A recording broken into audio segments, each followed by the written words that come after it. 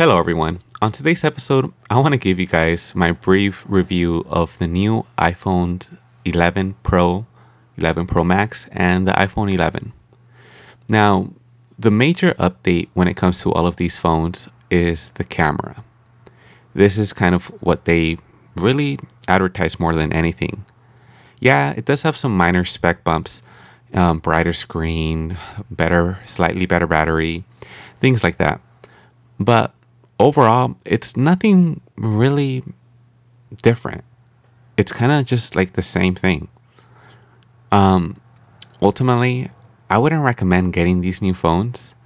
I would say either wait till next year or get the one from last year at a cheaper price now. Now, they did make the iPhone 11 pretty cheap. It starts at $699 and the iPhone 11 Pro starts at $999.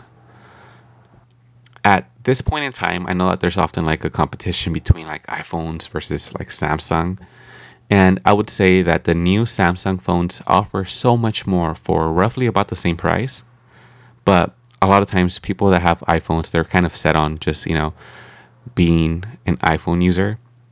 So this episode's kind of for them, kind of letting them know that really this new iPhone, after really looking at a lot of videos regarding the reviews and reading a lot about like the spec bumps, if you're upgrading from last year, you're kind of just wasting money. If you're upgrading for maybe 2-3 years ago, I guess you're kind of getting your money's worth. But really, this is just kind of something fancy to have. Nothing really special about it. Like even the cameras. So many smartphones nowadays offer high quality cameras. So, in my opinion, I just don't think it's worth it to get a new iPhone at this point. Especially when you can save some good money getting the one like the last series and essentially get the same thing. Well, that'll wrap up this episode of me talking shit on the new iPhones.